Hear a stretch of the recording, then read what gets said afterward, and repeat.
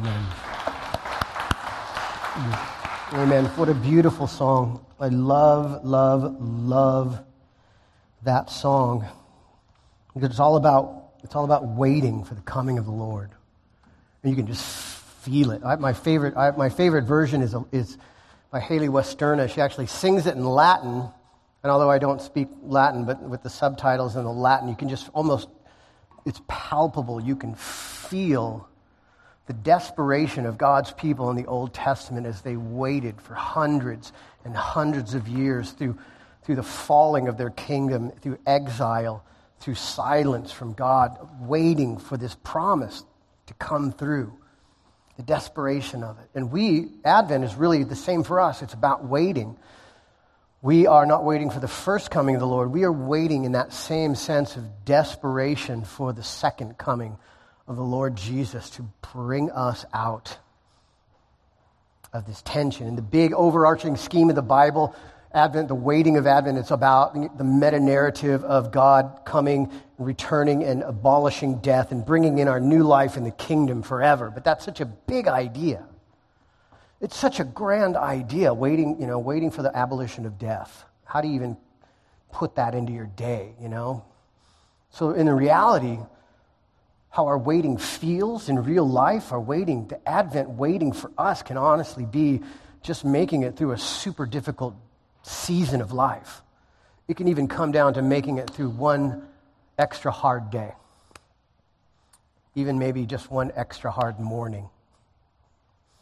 Maybe minute by minute.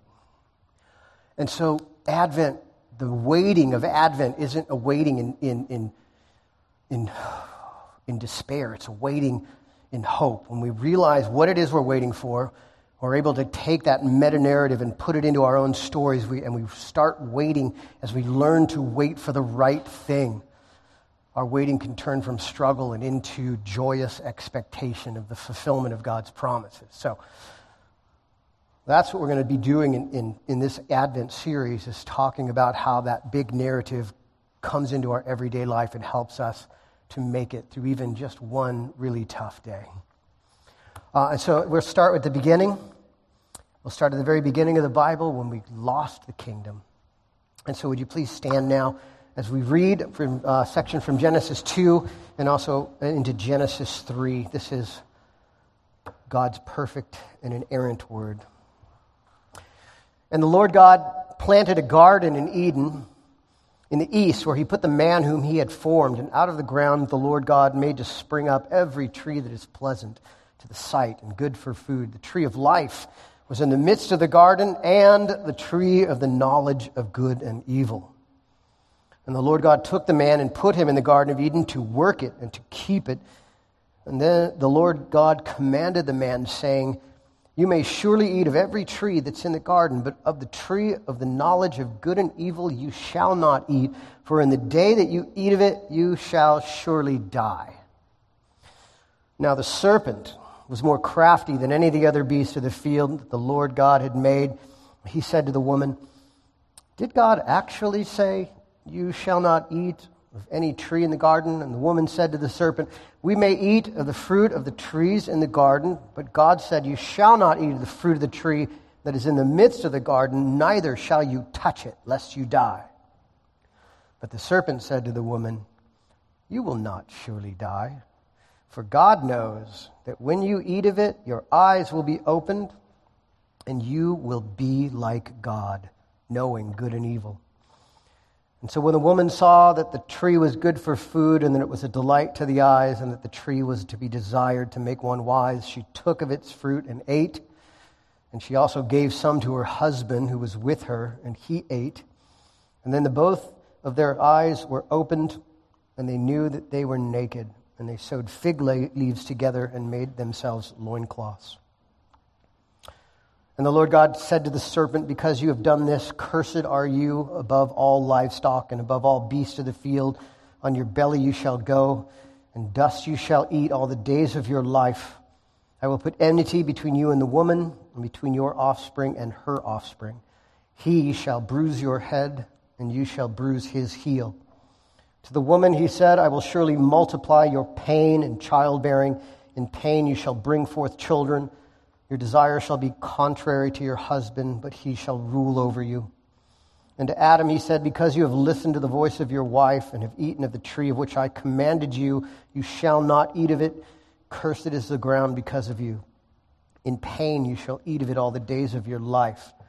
Thorns and thistles it shall bring forth for you, and you shall eat the plants of the field. By the sweat of your face you shall eat bread, until you return to the ground. For out of it you were taken, for you are dust, and to dust you shall return. And the man called his wife's name Eve, because she was the mother of all living. And the Lord God made for Adam and for his wife garments of skins, and he clothed them. Let's pray. Father, we thank you for your word. Lord, we thank you for the mirror it is to our souls. We see ourselves in this story. We see the temptations that we face. Lord, we see how it is that we want to be like God, but that we don't have the power to be like God. And so, Lord, we pray that you would teach us, Lord, to be satisfied with what you have created us to be creatures who adore you, and to give up the foolishness of trying to be gods, trying to be like you, and try to be gods for ourselves.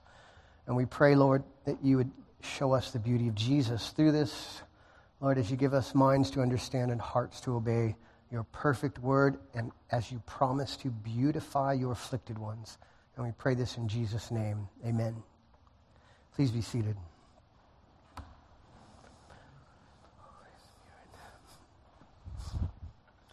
So I was researching, getting ready to do this sermon, and I Googled, why does everything have to be so hard? And you know what I got?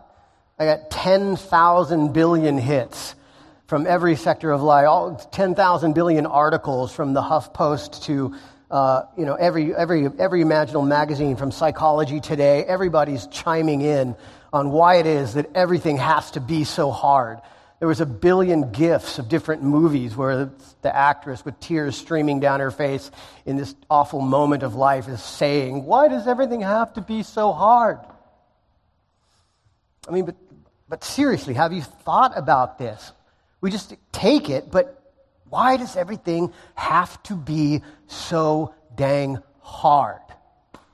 Everything, our work, everything that we do. Why does writing a sermon have to be such an excruciating experience? Studying for tests, working, relationships, anything. I mean, everything is so hard. If you look on a grand scale of life, everything that humans have ever done, the grandest achievements that we've ever accomplished, all fall apart in time. Think about the Great Wall of China. This massive undertaking. How many people died building that wall? And now, I mean, there's sections of it that are recreated for tourists to come and spend money, but much of it is just in shambles. It's just dust with some bricks sticking out of it. Or the pyramids. The pyramids were covered with polished white granite that shone like the sun, and they did something. We don't even know what they did. We don't even know how they were built still, and yet now they still are pointed basically, but they're almost rubbles in the desert. Nobody even knows what they were. You know what? One day, if the Lord doesn't return, New York City is going to be like that. Rubble. Somebody will discover it and be like, what was pizza?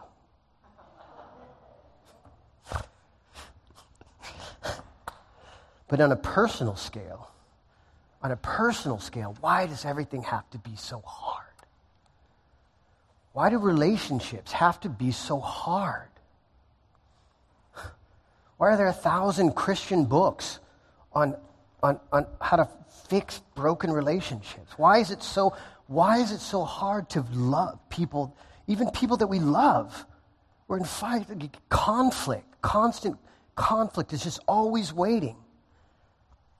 Brokenness. In our work, we work so hard to get things done, and then half the time it just unravels before our eyes.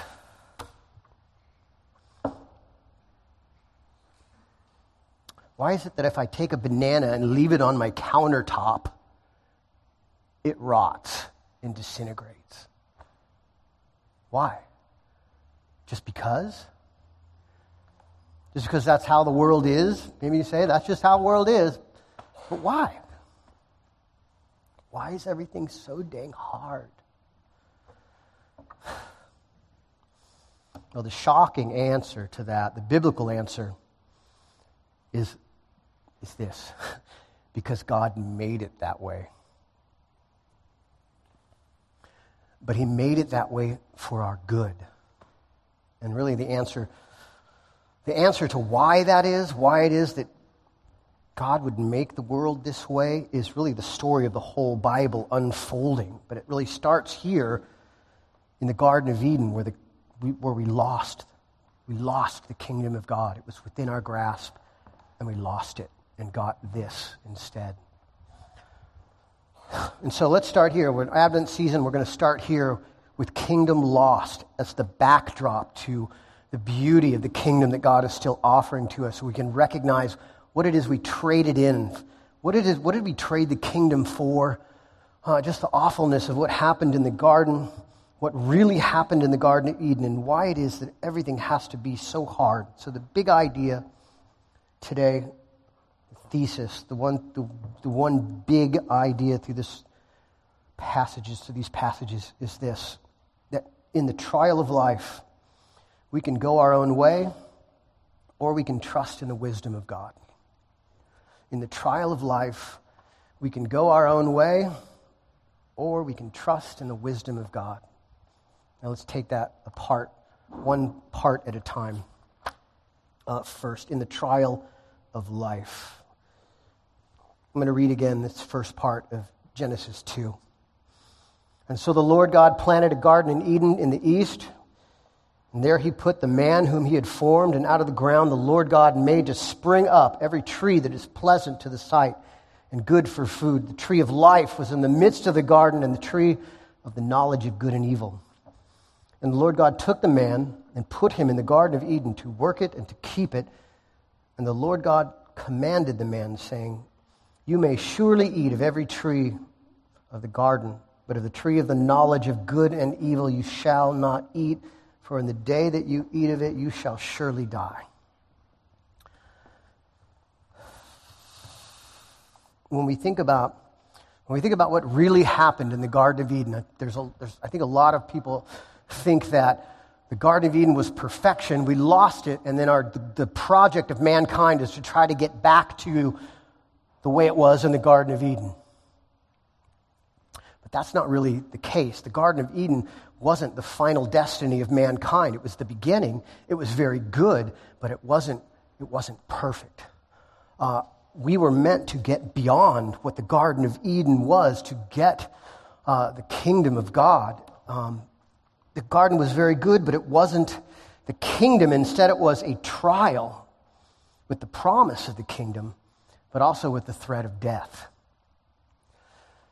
And so to figure out what is happening in Genesis 3, we have to background it with Genesis 2 and understand what it was happening in the garden and what God intended. And so here's the Cliff Notes version of what happened in the garden. Kind of run through this, not take too long on this, but the garden in the Bible is presented as God's sanctuary temple. Throughout the prophets, even Ezekiel looks back at it and talks about the Garden of Eden being the holy mountain of God.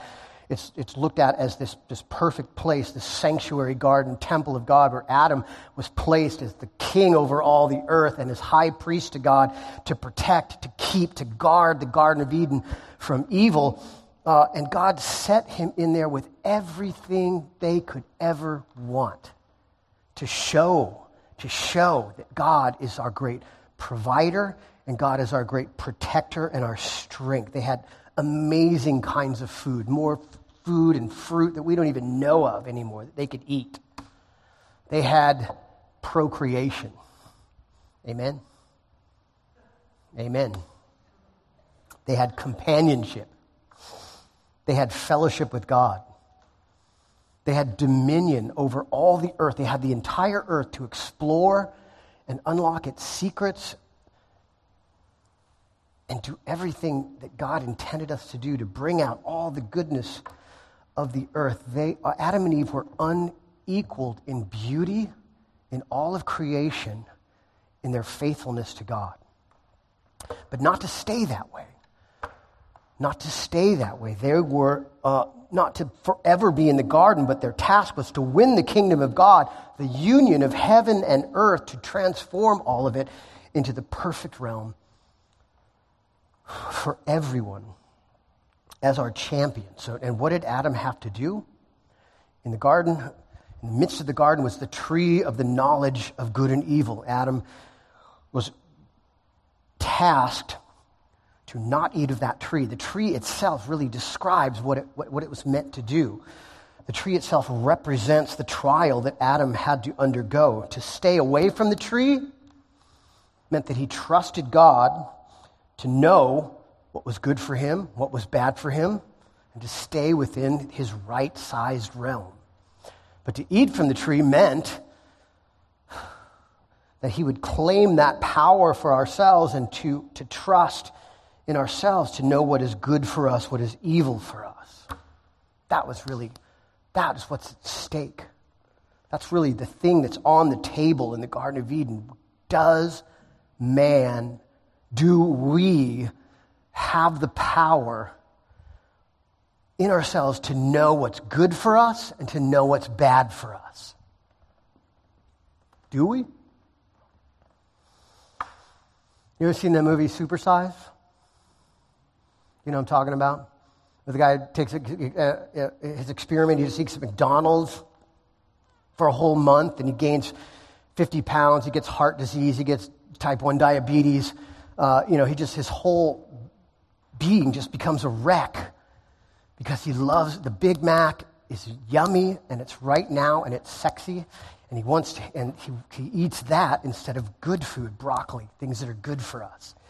The movie in itself is an analogy of all of our appetites. That's just kind of how we are, like it or not. We want the Big Mac. We don't so much want the broccoli, right? The Big Mac's sexy. The Big Mac's tastes amazing. It satisfies our desires right now, but then down the road, bad. We don't want the broccoli. Broccoli's not so sexy. Broccoli's not so good. But down the road, it creates health, right? And that appetite, our food appetites are really reflective or an analogy of all of our appetites. We can see through that. If we look at the things we desire, we have to admit the fact that our appetites are not inclined to the good. Maybe we can have good moments, you can really take control of yourself a little bit, but overall, if you look at the course of your life, it's not that we're as bad as we absolutely could be. When we talk about total depravity, we're not saying that we are absolutely as evil as we possibly could be, but that evil infects every part of our life, and that all of our desires, all of our appetites are inclined towards the bad. And that's a hard truth. It's a hard truth to recognize that, and it's part of the reason why it is that everything has to be, or everything is so hard, is because we want the Big Mac, we don't want the broccoli. I'm doing, in my own work, I read a lot of these productivity books, that's like try to learn how to work faster, harder, better, get more done in less time. And when you do that stuff, when you're really watching yourself, when you're really paying attention to what you do and the decisions you make and the way you spend your time every day throughout the day, what you come to realize very quickly is that I make a lot of really bad decisions. When I get super honest with myself, what is blocking me from achieving the things that I want to achieve, I have to recognize that I am my own worst enemy. That really my desire for the immediate gratification overrides my desire for long-term good. It's just something about me that I'm constantly working and striving to overcome. Maybe you recognize that in yourself.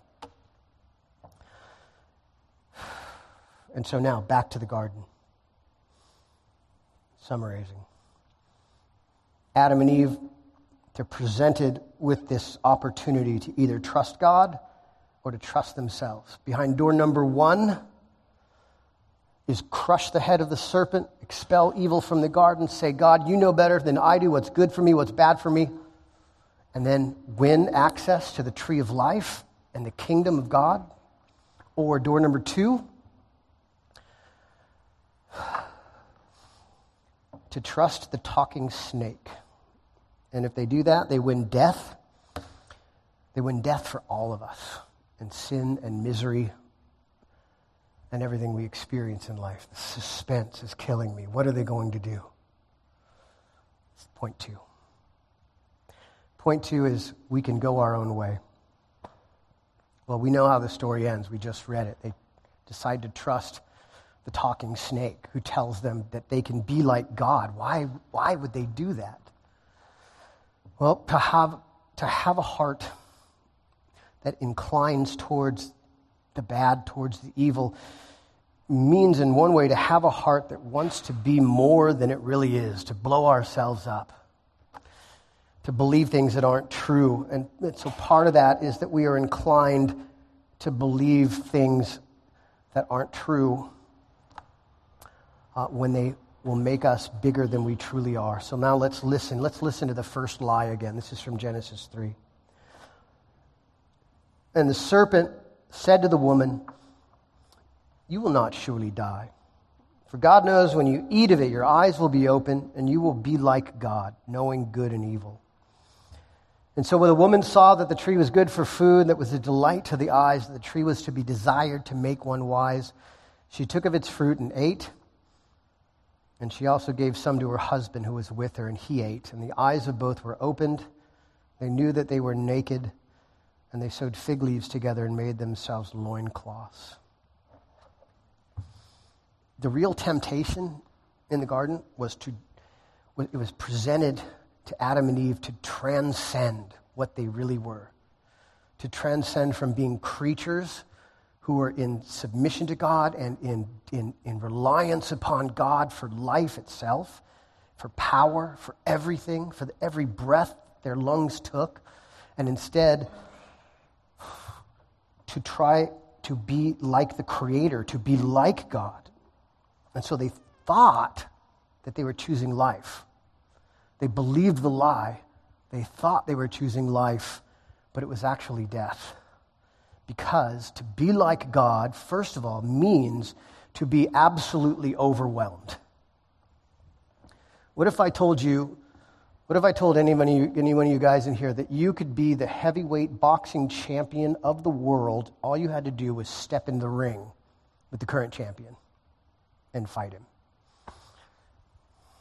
And then I said, and all the people, anyone who tells you otherwise is really just afraid that you'll beat him up and make him look bad. No one would believe, you wouldn't believe that, right? Because you would understand that you could not step in the ring with a heavyweight champion, and when you would be overwhelmed by his training, by his power, by his being the heavyweight champion of the world. Or what if I told you that you could win American Idol, all you had to do was just show up at the finals and go up on the mic and sing? Now, maybe some of you have great voices and you could actually pull that off, and Simon would give you the thumbs up and you would be the next sensation. But for most of us, we would go up to that mic, we would be overwhelmed. We just wouldn't have the ability to sing. It would be an awful, awful and terrible experience. And that is what is happening in the garden. Part of the reason why everything has to be so hard is because we try to take over things that only God can do. We try to do things that are way beyond our capacity as creatures to pull off. Not the least of which is to be like God. To be like God in deciding for ourselves what's right and what's wrong. The Bible lays out in detail, like God created us, God created the whole world. God, in his wisdom and power, knows how life works best and has laid it out for us. And I can tell you from my own experimentation that whenever I went against that, it turned out bad.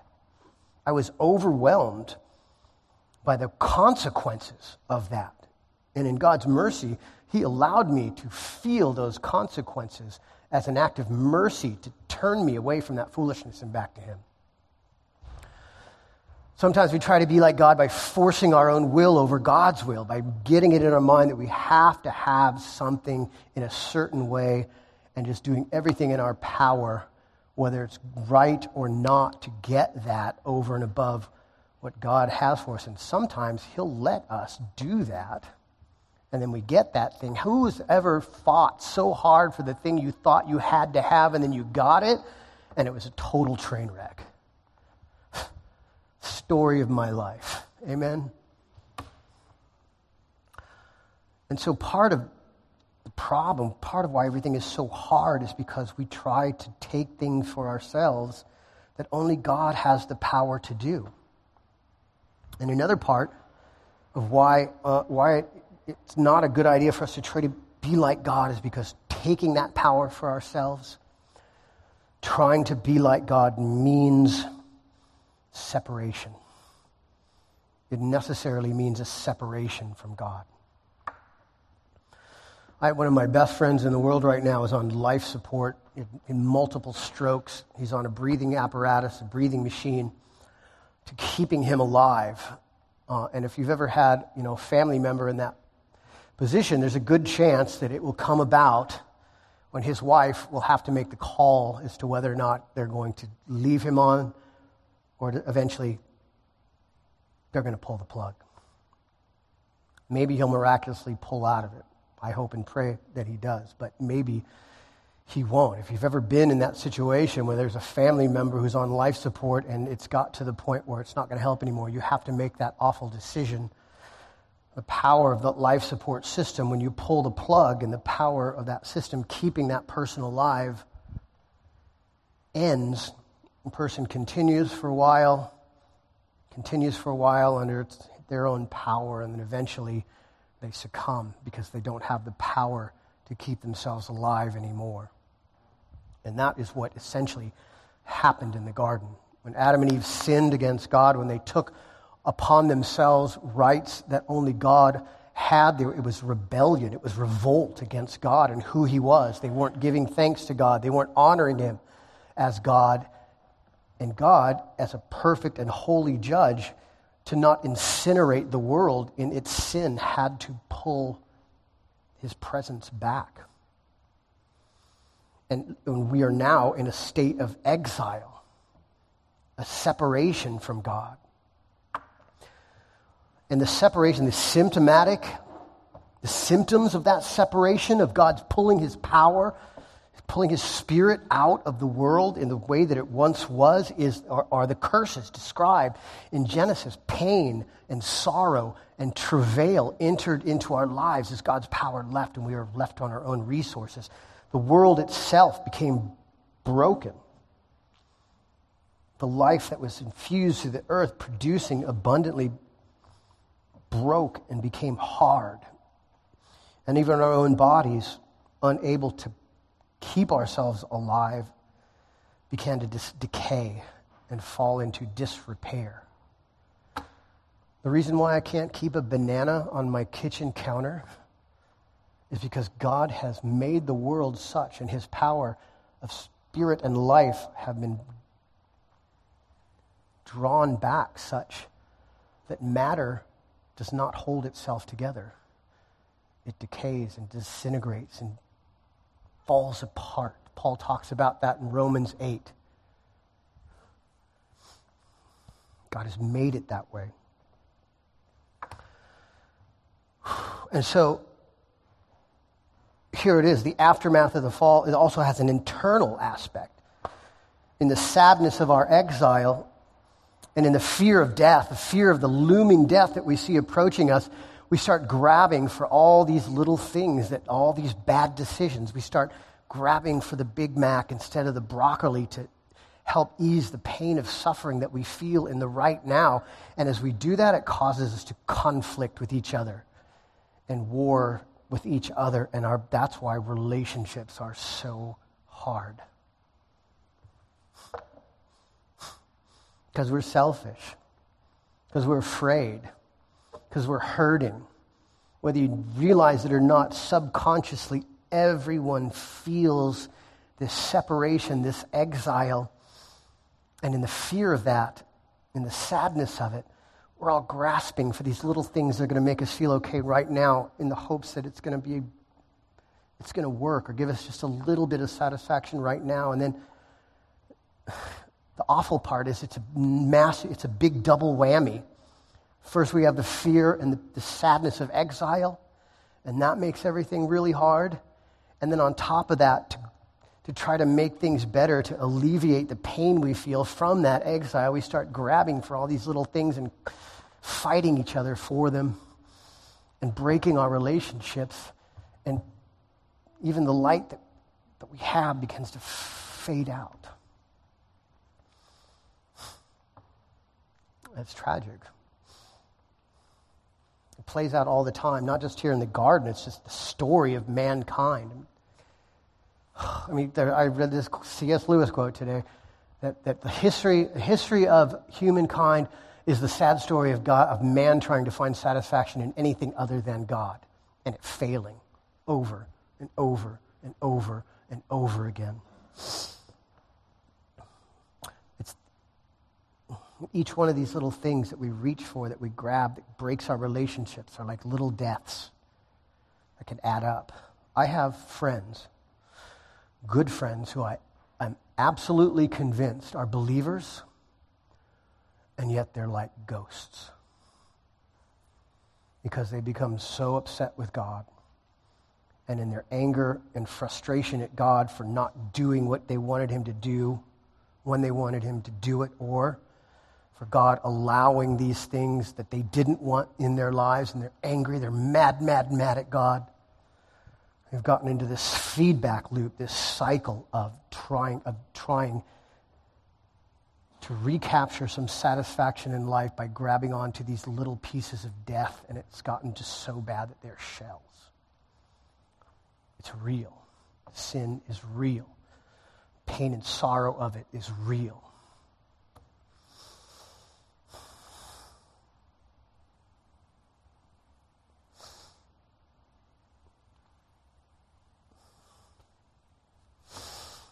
So what does that mean? Does that mean that we are doomed forever to live through the cycles of death and decay in the fallen world? That it's total futility, that just over and over and over again we can expect decay and disintegration and sadness and death in everything we do? No. There is a way out, and the way out is the third point, that we can trust in the wisdom of God. We can trust in the wisdom of God. Now maybe you're listening to all this and you're saying to yourself, why would God do that? Why would God even put Adam and Eve through a test? How is that even fair? Why would he let the earth suffer under the curse of separation from life?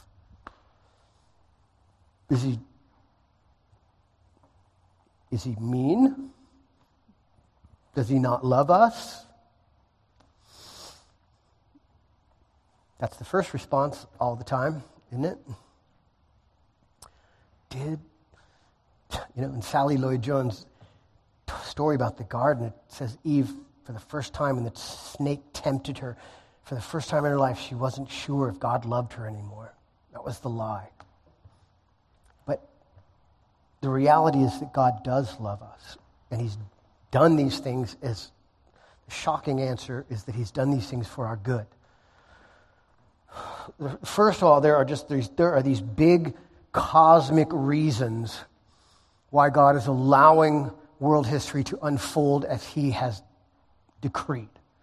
And these are big cosmic reasons that are just way above our pay grade as creatures to really get. There's part in Ephesians 3 where Paul says that through the church, through God's saving of people, bringing people into life through the church, it says that through the church, the manifold wisdom of God might now be made known to the rulers and authorities in the heavenly places. In other, these councils of angels and divine beings in the heavenly council, in the unseen realm. There's a purpose that God is working out in the unseen universe to show his goodness and his beauty to all creation, the ones that we can't see, that are above us, way above our pay grade to even get or understand. But there's some things that we can understand. First, we can understand, why would God curse the earth? To let us know that this is not our final home. It was never, ever intended to be. At the end of the story, when Adam and Eve fail, God kicks them out of the garden. He puts a cherubim, which was a terrifying angel with a flaming sword, to keep them, to guard the way of the tree of life so that they could not then access the tree of life and stay this way forever. God loves us too much. He's allowed, the world is broken, but it's not totally desolate. There's still goodness in it, but it's not so good that we would ever be tempted to mistake or think that this was our final home. And that is God's mercy, so that we would seek the kingdom, so that we wouldn't be settled with this, but we would continue, our hearts would continue to long and ache for the thing we were created for the kingdom of life to come. And that kingdom is still being offered now, not on our own merit, not by our own testing, but is now being offered through faith.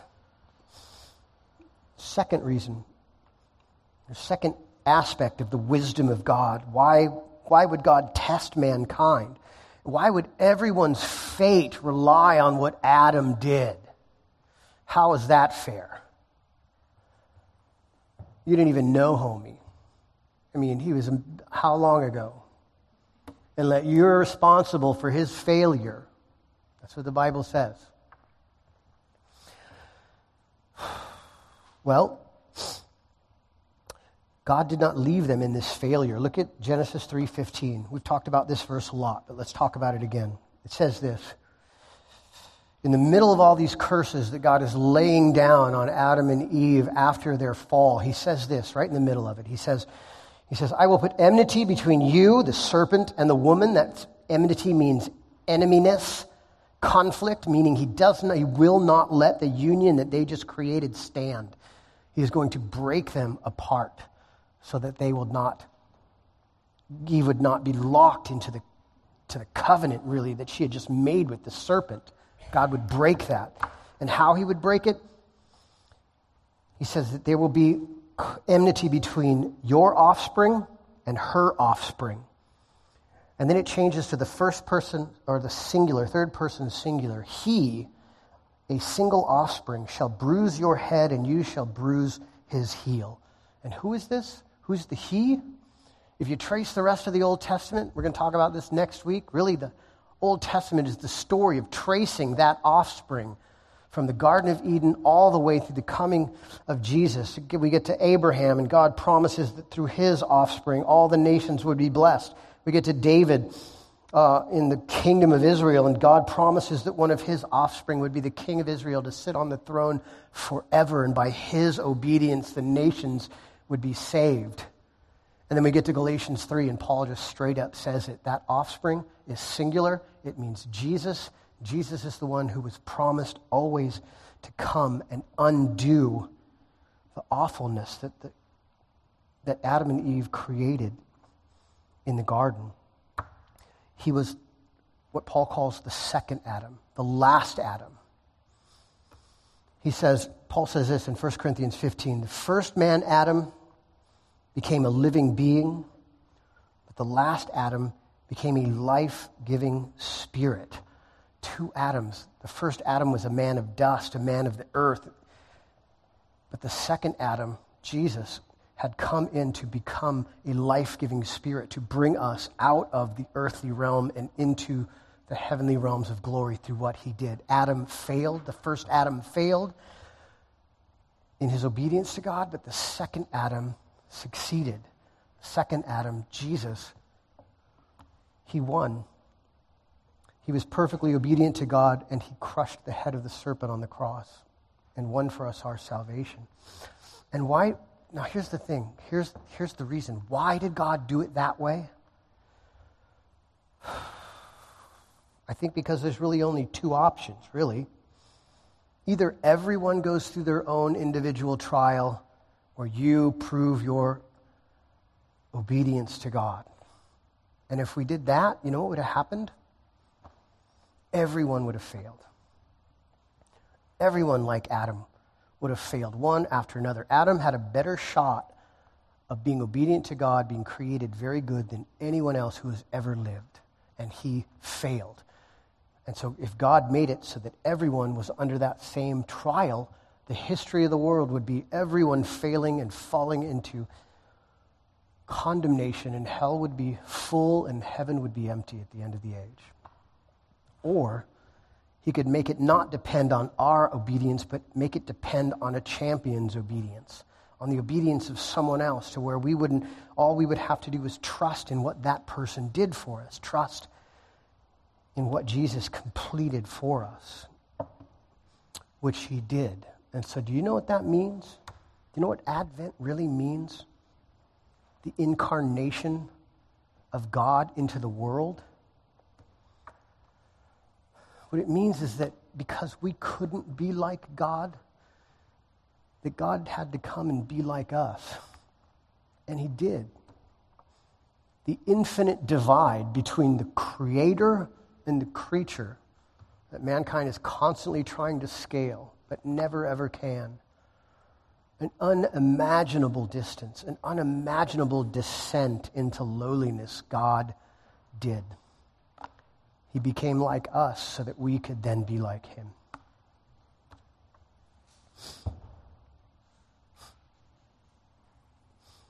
And here's the end of the story. Let me skip all the way to the very, very end, Revelation 22, and look what shows up. This is what we're waiting. This is what's waiting for us.